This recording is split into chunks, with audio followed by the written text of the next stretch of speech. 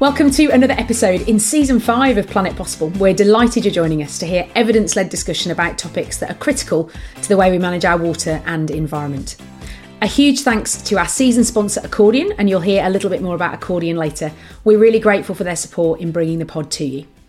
If you're new to Planet Possible, I'm Nikki Roach. I'm a passionate advocate for all things water and environment and a fellow of CIWEM, the Chartered Institution of Water and Environmental Management. And CIWEM members in over 90 countries are professionals with a breadth and critically depth of expertise in the topics that are shaping the future of our planet, and we'll be joined by many of them across the season. So let's get today's episode started, and we're going to dig into some of the detail of the recent climate COP28 that's just concluded in Dubai in the United Arab Emirates. In recent years, we've seen climate COPs in particular making headline news as the climate emergency forms a more regular part of our mainstream media. And if you check out our past episodes, we've covered both COP26 in Glasgow and COP27 in Sharm el-Sheikh. 2023 is set to be the hottest year on record, with floods, heat waves, storms, and the temperature running 1.4 degrees C above the pre-industrial average. And sea surface temperatures for the polar oceans reaching the highest on record at almost 21 degrees in October. So today we're going to get behind the headlines and find out what it was like to be at COP28 in person, and also reflect on what COP means at a national and a local level. And to help me navigate this topic, I am joined by a fantastic co-host, a commissioner at the Yorkshire and Humber Climate Commission and head of strategic planning at Yorkshire Water, Adam Ashman. Welcome to Planet Possible, Adam. Hi Nikki, thanks for having me. So let's get started by understanding a little bit about the Yorkshire and Humber Climate Commission. What's it working towards? I view the Yorkshire and Humber Climate Commission as a group of really passionate and talented people who care about creating positive outcomes for our region, helping us achieve net zero and then tackling the risks that are associated with climate change. And we do that through something called a place-based climate action network. We know the region we live in, we know the specific challenges that come from being part of Yorkshire, and then the opportunities that brings us as well. And so we work to inform regional and local authorities through to organisations and actual individuals around what's needed to actually adapt and then create a successful future. Well, I'm really keen to explore with you how we translate the kind of international agreements that we hear at the likes of COP into local and national action. But before we get into that, let's hear a little bit more about that international context. So for our main interview, we've been joined by Bushra Hussain, who's the current president of CIWEM. She's a chartered water and environment manager and a chartered engineer and a Dubai municipality approved marine engineer. And she works on really large scale multidisciplinary projects in the Gulf region. And we're also joined by Annie Shepperd OBE, and Annie is the chair of the CIWEM board and until recently the chief executive of Salex Finance, an organisation that enabled public sector organisations to take a lead in tackling climate change through increasing energy efficiency and decarbonising heat. Both Bushra and Annie were in Dubai for COP28, so let's hear their reflections. Tell us how it felt to be part of COP. Maybe Bushra, if we start with you first. COP is arguably the most recognised event in the environmental calendar, with representatives from over hundreds of countries from all over the world gathering together to determine the future of our planet. So since the first COP back in 1995 in Berlin, there have been a number of landmark agreements coming out of COP, notably the Kyoto Protocol back in 1997. I remember studying this as a student back in the UK. The Kyoto Protocol was a big event back then, and really history in the making. Since then, we've seen a number of other landmark agreements coming out of COP. We've had the Paris Agreement in COP21, which superseded the Kyoto Protocol to some extent, which limited global warming to below 2 degrees. And then more recently, we've had the Glasgow Pact of COP26, which further limited heating to 1.5 degrees. So there's so many historic events going on around us. The most recent one, I'd say, would be COP27 in Sharm el-Sheikh, when we introduced the Loss and Damage Fund, such an important topic for developing countries and those in vulnerable areas. These are all landmark historic treaties. So for me, COP is history in the making, really. And Annie, how about you? Is it your first COP, or have you been to plenty of them before? It's my second COP for attending. I was at Glasgow because I was then working with Salix. But of course, it's taken a really different sort of approach from me this time, because I'm really here this time as a delegate from CIWEM. And so I've been really concentrating while I've been here, thinking about comments that have been made by lots of the delegates from the Pacific Islands and their concern about rising sea levels and what it means for them. And really trying to think about how much the issue of water management, rising sea levels is playing a part in this COP. Now, I think that this COP has had two issues. One, we've got the methane discussion, which at the last COP, of course, big nations didn't sign. And the second thing is that for the first time, there has been this statement around the phasing out of fossil fuels.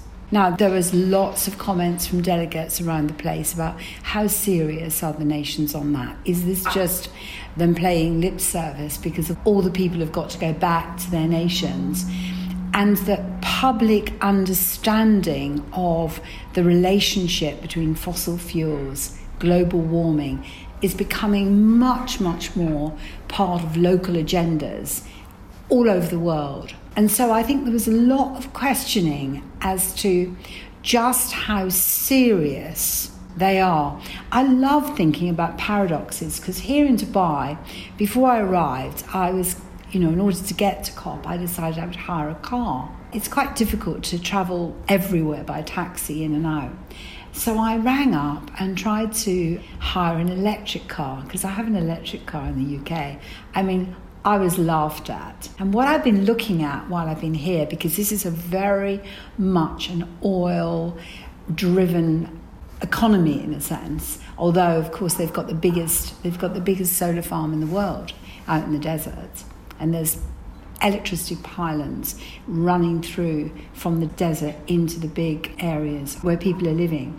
There is no places you can charge. There's great paradoxes about this particular COP, about it being in a nation, being in the part of the world where wealth is being created from oil and gas, and this commitment that the world needs to stop using fossil fuels. There's a lot of discussion about how serious are the nations to actually doing that, and what are the targets, what does this agreement really mean or really hold.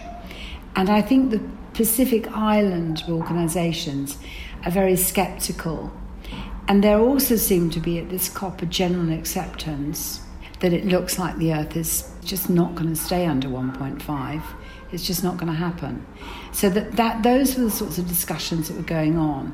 The most exciting thing, I would say, if people are listening to this podcast, is one of the things that I got that was a surprise in a way, and I'm surprised that I was surprised, is that there are people from all over the world, not just the politicians and the leaders, but the people who are doing the groundwork, the people who are working with local communities, the people that are promoting alternative fuel sources, the people who are talking about sustainability. And the enthusiasm from all different parts of the world has been a real eye-opener about the amount of energy, real energy, that people are putting in to how do we reduce the human footprint, how do we reduce the carbon emissions. I think that in itself was something that was quite inspiring to know. There is real energy across the world, but of course a lot of that energy is not going to have the impact that we want it to have, because the fundamental thing that mankind has got to do is stop using fossil fuels. That is going to be what is going to really, I think, grow in political temperature over the next few years. So Bushra, can I bring you in at this point, if that's okay? Because I'm conscious that you live and work, and have done for some time, in the UAE. And I think the view that Annie's just reflected is probably reflected certainly in the media here in the UK, which is that paradox of COP being within a fossil fuel state, really a fossil fuel economy. What's your take on that as somebody who lives in Dubai? Does that feel like it's a fair representation, or did it not feel like that was featured as heavily for you in terms of the narrative? Well, I've actually recently started working in the energy sector only 6 months ago, and I'm witnessing a shift towards greener alternatives to hydrocarbons. The shift away from total reliance on fossil fuels is definitely happening, but the reality is it's just not going to happen overnight. Many of the energy projects I work on as part of my day job have very long-term phasing that go on for decades. So these are mega scale projects costing billions of dollars. So yes, the change is coming. I see it in my day job, but I see in my day job also that it won't be happening this decade. 2030 isn't going to happen. 2050, it's not going to happen. Oil and gas projects are very long term, and you look decades ahead. And if you are going to reduce the hydrocarbon supply, it needs to be matched with an increase in supply of alternatives and also an increase in demand for alternatives, because it actually goes both ways. It's a very long process, and it's unfortunate that we're reaching this point where we're actually reaching a precipice, and we're still discussing some of the things that we were discussing 3 or 4 decades ago. Do you think, it sounds like there is a change, but to use perhaps a metaphor that's appropriate, it's like turning a tanker, isn't it really? There's obviously a pipeline. Oh, again, another fossil fuel analogy of projects that are coming. Does it feel like the alternatives are accelerating those? So Annie talked about, for example, electric cars. That's an interesting one, isn't it? If there's insufficient charging infrastructure, then there's going to be less demand because it feels less feasible to even take that up, for example. So are you finding, I suppose, the narrative and the culture also moving, or does it just feel like in an engineering sense we're maybe doing a little bit of a turn? Like, I guess I'm trying to understand on the ground, does it feel like it's moving faster, or is that absent in the narrative? It's a slow move. I'm working for some of the big oil companies, and the moves are very slow because it's the nature of the oil and gas industry, or the energy industry, I should say. It requires an incredible amount of infrastructure, and we're talking billions and billions of dollars. It's a massive investment, and you need the infrastructure to support changes. So like Annie said, there are no electric stands to charge your vehicle in Dubai. But in order to do that, you need to have that infrastructure put in place in order to have the supply and demand actually balancing off. It really is who's going to go first, basically, and who's going to bite the bullet and put the infrastructure in place and wait. Nobody wants to do that because it's going to cost billions of dollars. Filling up a car here with your petrol is half the price that it is in the UK, for understandable reasons.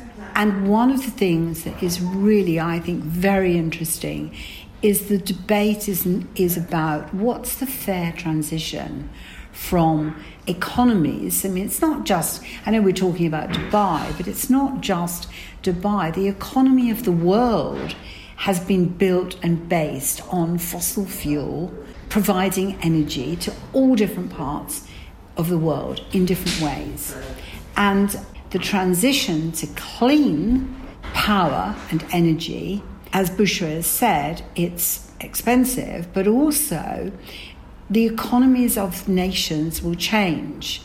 And that brings about fears in individuals about employment, about the costs of this transition, taxation, all of these things. You can hear from the political delegates that are there that nations are struggling with how do you begin to put together a fair transition from the economies we have now into the economy of the future. That's one of the big discussions that are going on, because of course people are worried about what happens if you try to do this and you have great sections of your community then are isolated because they can't access the energy. Those types of things are the sorts of things that people were talking about. And also, of course, we have very powerful nations who have used fossil fuels to build their economies. And then we have other nations that are now looking at how expensive it would be to put in green ways of producing energy when actually coal production is cheap. How do nations then begin to think about where do they get their energy supply from? The demands for energy throughout the world are growing, not decreasing.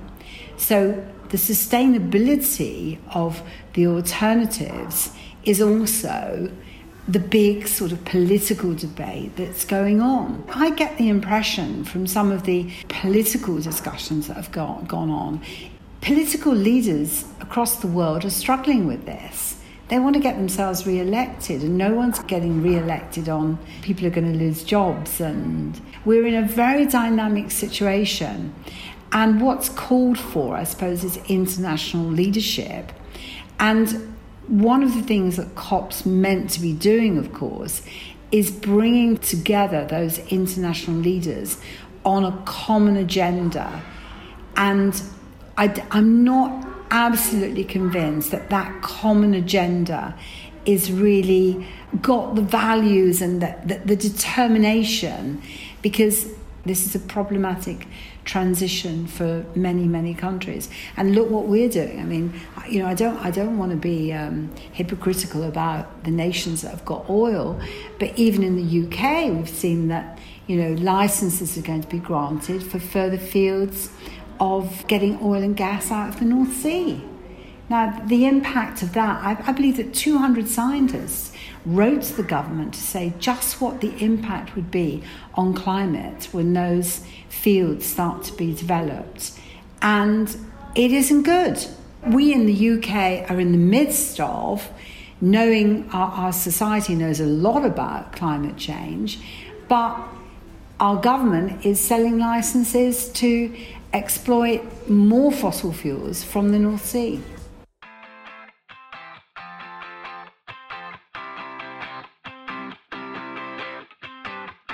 This season of Planet Possible is sponsored by Accordion. Accordion lets you choose the duration of any piece of video or audio content. Using Accordion, you can change the length of a podcast, keynote speech, training video, or anything else via a slider bar, keeping the essential information you need and losing the detail you don't. Think about how much time that could give back to you, your staff, customers, or audience. Give it a try at accordion.live, and remember, you can listen to every episode of Planet Possible at accordion.live/Planet Possible.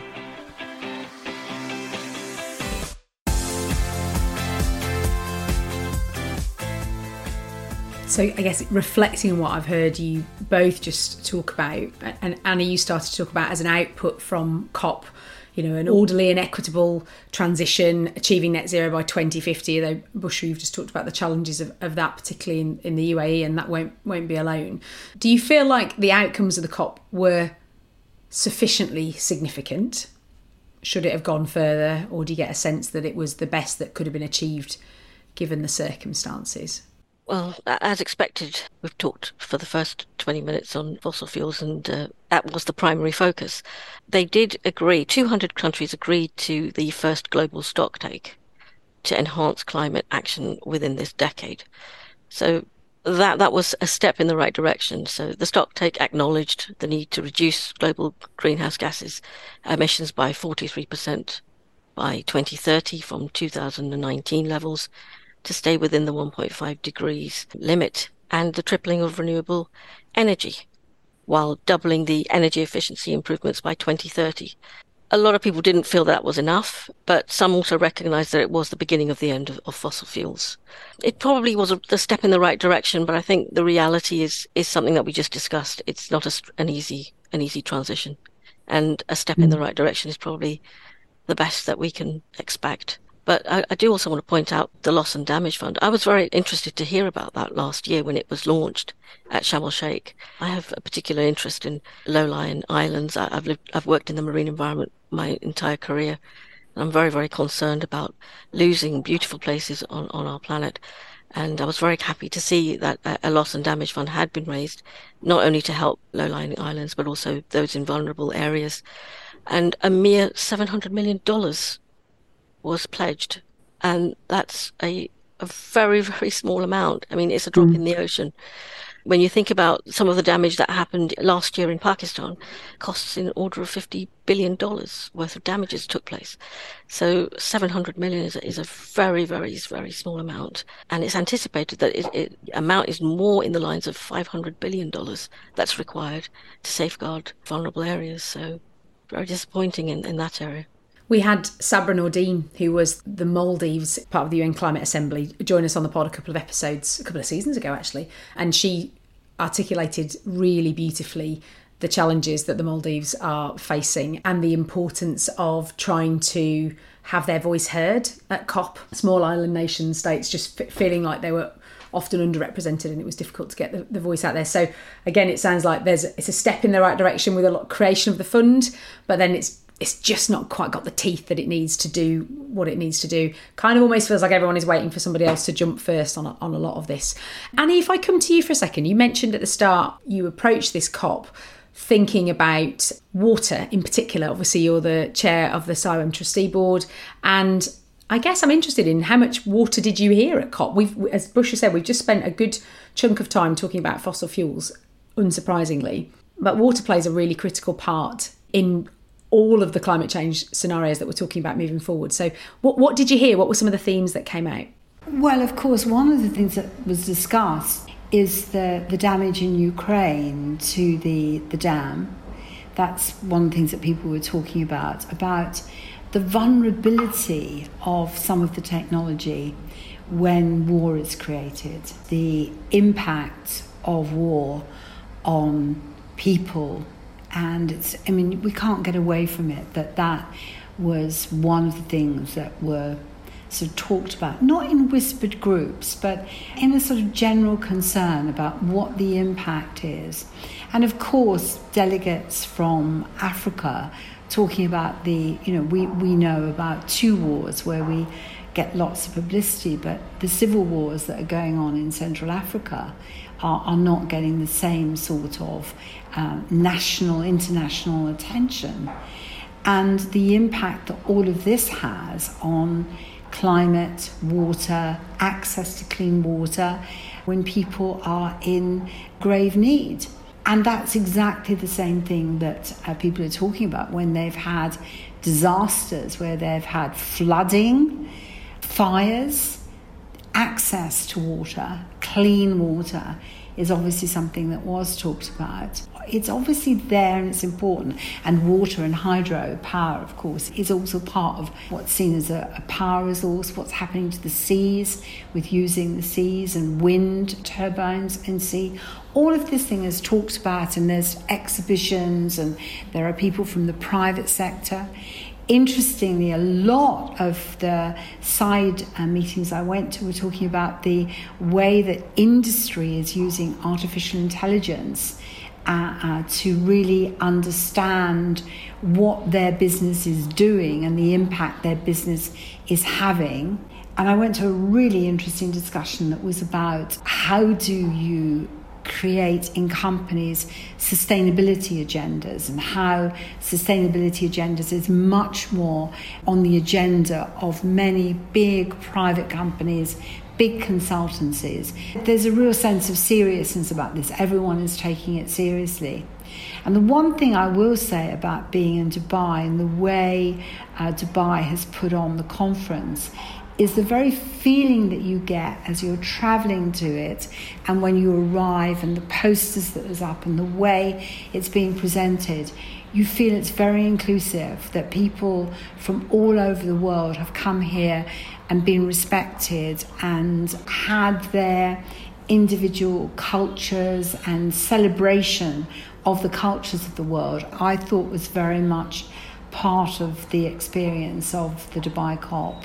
That's wonderful to hear. I mean, I guess it underpins exactly what you talked about around a kind of fair and equitable transition. Actually, if we really mean that collectively, then we have to be really respectful of where everybody comes from, really. I don't mean the geography of where they come from, but the place they find themselves in relation to this climate crisis that we find ourselves in. So I'm going to throw a final question at you both. We have a magic wand on Planet Possible. It's a lovely way of thinking about if you could make anything possible in this space, what would you want it to be? So Bushra, I'm going to pass you the Planet Possible magic wand first. Wave the wand and tell me, what would you like to make possible? I would definitely wish for developed nations and those nations responsible for the climate crisis to open their wallet chakras and be more generous in their pledges to support the Loss and Damage Fund for vulnerable countries. Mm-hmm. That would be my very first and foremost. I was extremely disappointed to see what had happened or what didn't happen. And I think the general consensus is that the world is far away from achieving net zero by 2050. So I would like to see a more aggressive approach to transitioning towards renewables. I'd like to see an end to these wars and understanding that they do nothing for the climate agenda. It makes it worse. If I had a magic wand, I'd want to really think that the next COP brought together a consensus of nations that we are going to take seriously, keeping our word and driving the agenda to stop the use of fossil fuels with renewed energy and commitment that it must happen to save this earth. Okay, Adam, so what are your reflections on what you've heard from Bushra and Annie? Well, yeah, I mean, great interview. I think it's fantastic that there's a focal point like COP for discussing the climate crisis, and that alone is acting as a catalyst for change. I think Bushra identified some of the really significant changes that have been brought about through the COP process, and that's starting to impact the way we live our lives today. I find it quite scary though when we hear statements around the energy infrastructure projects not going to be able to deliver till 2030 or 2050, and that there's a delay in transitioning economies away from fossil fuels. I get that change does create uncertainty, and along with that risk there is opportunity. And hearing what Annie and Bushra said, I wonder whether globally we're worried that we're spending too much time protecting interests for today at the expense of the future. And that's where I see opportunities for organisations like the Yorkshire and Humber Climate Commission to come in and really have that place-based focus on the kind of changes that we need to see happen so that we can transition away from fossil fuels faster and get ahead of this climate crisis. What does COP28 mean to a place-based climate commission like the Yorkshire and Humber one? I think there's a need for change at all levels and every level simultaneously. I think we've reached a point now where you can't wait for change to filter down. I think the scale of the task in front of us is so significant that every level of our society needs to make positive steps. So fantastic to hear great successes that have come over the years through the COP process. That's not actually resulted in a change in carbon emissions as yet, so there is still an increase in carbon being emitted into the atmosphere. So I think where organisations like the Yorkshire and Humber Climate Commission can come in is to galvanise communities locally and create tailored and specific plans that matter for the regions. You know, we have a very different challenge in Yorkshire to other parts of the UK, let alone the world, but we all need a plan and we all need to be able to act. So I think where we can contribute is by, within Yorkshire and within other regions, there are things that we can specifically do, whether that's related to how we use transport, our energy generation, or in our case, a big opportunity for us is the huge volume of land and agriculture sector that we've got, and the opportunity that we've got through creating a land use framework, help lock carbon away and contribute to our region and then our country achieving net zero. So you've touched on some really interesting topics there. And is there more that you need in order to enable some of those actions locally? Did you need more to come out of COP? Do you need more to come out of the government, for example? Or do you have all the tools at your disposal to make that kind of local change happen already? So I think there's always more support and help that is needed to bring this about. You know, we heard earlier that that changes need to happen faster, and we heard that some of the targets in terms of 1.5 degrees and net zero by 2050 are at risk, and you know that's something that we can't sit silently by and let happen. We're taking responsibility, others are taking responsibility. There's always that need for alignment of policy. So within the Yorkshire and Humber Climate Commission, we have a number of different themes of activity. One of those themes, and a really complex area that we work on, is understanding policy angles and the changes to policy that's needed. If you take our use of land as an example, you know, we've got multiple competing pressures for the Yorkshire countryside, whether it's housing, whether it's agriculture, transportation, water, you know, whether it's production of water for drinking or to provide, you know, natural flood management. All of that takes up space. How do we start to understand and layer up those different needs and work out, well, what is the optimal use for our region? I think that's definitely an area that there is competing legislation, and we could definitely do with more support in that space. Are there some things that you think, actually, with a little bit of government intervention right now, we could make a step change? So there's the Yorkshire region was due to benefit from the HS2 rail link. So I think looking at how our transport sector works, both in region and then the local authorities, I think understanding how we're going to transport between different regions in future, given the changes in the strategy around HS2, that could be an area that we look at. Transport in Yorkshire is a huge source of our carbon emissions. You look at shipping and air travel. We need to understand how we adapt to the recent change around HS2 so that we can get our transport out of region understood. What's really interesting is to understand at a local level what your sources of carbon emissions are. And it sounds like actually that's one of the things that the Climate Commission's got a really good handle on, which is in Yorkshire, where do we need to dial up or dial down what we're doing? Do you work with individuals as well and community groups, or are you working with organisations? How does it work as a climate action network? As a body, so the people like myself are involved, so reps from industry. So like you said, my day job, I work for Yorkshire Water, but you've got people from our university sector, so Leeds University, there's the Environment Agency, all the local authorities and combined authorities. You've got different charities are involved, the housing sector, the national parks, agriculture, the transport sector. It's a real diverse group and blend. So we actually had our all commissioners meeting in Leeds back in the summer, big room full of people, and it's fantastic to see all those motivated people turning up to focus on this. I've got the climate action plan, that data-led view of where are the sources of our emissions, and then how do we understand those pathways over the future towards our goal of being net zero. Once you understand where your sources of emissions are, you can really target how you're going to reduce those further.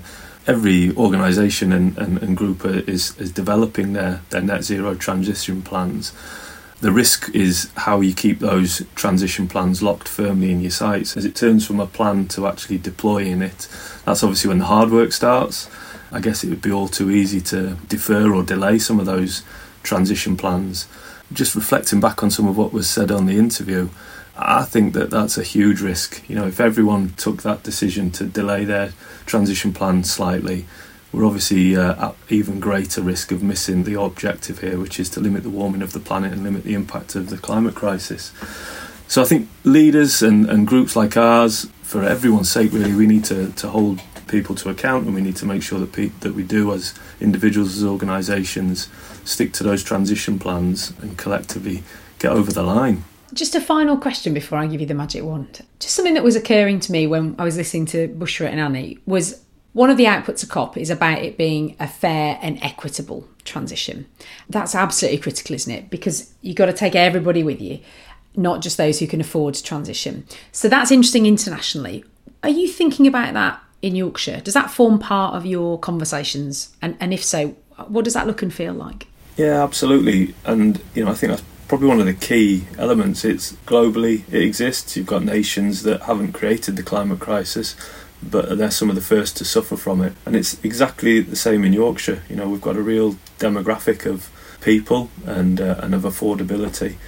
That tension is held in the Climate Commission. We hear from different sectors, from housing association type sectors who are dealing with those challenges day in, day out around how do we protect people from high energy bills and insulate homes. And we absolutely have a view on, how do you deliver this in a fair and equitable way? There has to be an opportunity for our region in particular through adapting to climate change and delivering net zero. And I see that as the green jobs economy. I see this, yes, there's a threat we're dealing with, but we can turn that into an advantage, and we can look at what are the green jobs that we'll create within our region, within Yorkshire, to help individuals and organisations prosper going forward. And I'm absolutely determined that we'll see that through our region play out. To steal an example from Yorkshire Water, we're implementing nature-based solutions. Instead of using grey infrastructure, we're using nature to do the treatment or slow the flow during storm events. That's a really different type of solution to build, but it also needs a different kind of skill to maintain it and look after it. That's a fantastic opportunity for economic development and jobs for people long into the future. as well as massively reducing the amount of carbon of some of those solutions and pouring a lot less concrete. Love it. Right, so final question, Adam, in that case then. You knew it was coming. I'm going to pass you, like I did with Annie and Bushra, the Planet Possible magic wand. Give it a wave and tell me what you'd like to make possible. I'm going to go back to something that was talked about by Bushra and Annie. I think I would ask for the acceleration of the decarbonisation of fossil fuels. In the context of this discussion, I think that's absolutely critical. It is going to happen. We need it to happen faster. The sooner that societies, economies decarbonise and get clean, green energy, I think the better. Economies and societies that don't, I think, will end up being the ones that stand out and the ones that become the dinosaurs and are left behind. And I think that's where, we all have to step up and hold each other accountable and make sure that happens. So yeah, that's what I'd wave the magic wand at today.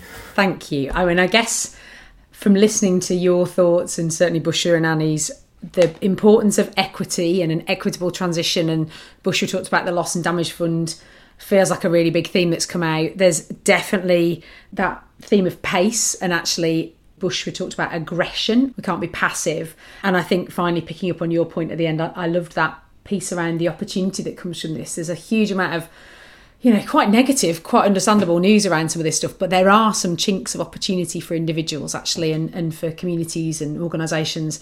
Adam, thank you so much. As ever, time has flown by. We're at the end of another episode, but a huge thanks to you for joining us. I really hope you found the conversation insightful. I hope it's given you something to think about in your world. You can subscribe to Planet Possible on your usual podcast player to never miss an episode. And as ever, we'd love to hear your ratings and reviews too. This is the final episode for 2023, so I wanted to thank you for joining us and continuing to support Planet Possible. We are looking forward to bringing you an amazing lineup of guests and some really critical topics in 2024. So I hope you'll continue to join us for those. All that leaves me to say is a huge thank you to my guests today, Bushra Hussain, Annie Shepperd, and of course my co-host Adam Ashman. Thank you, Adam. Thank you. That's it, everyone. Stay safe and we'll see you next time.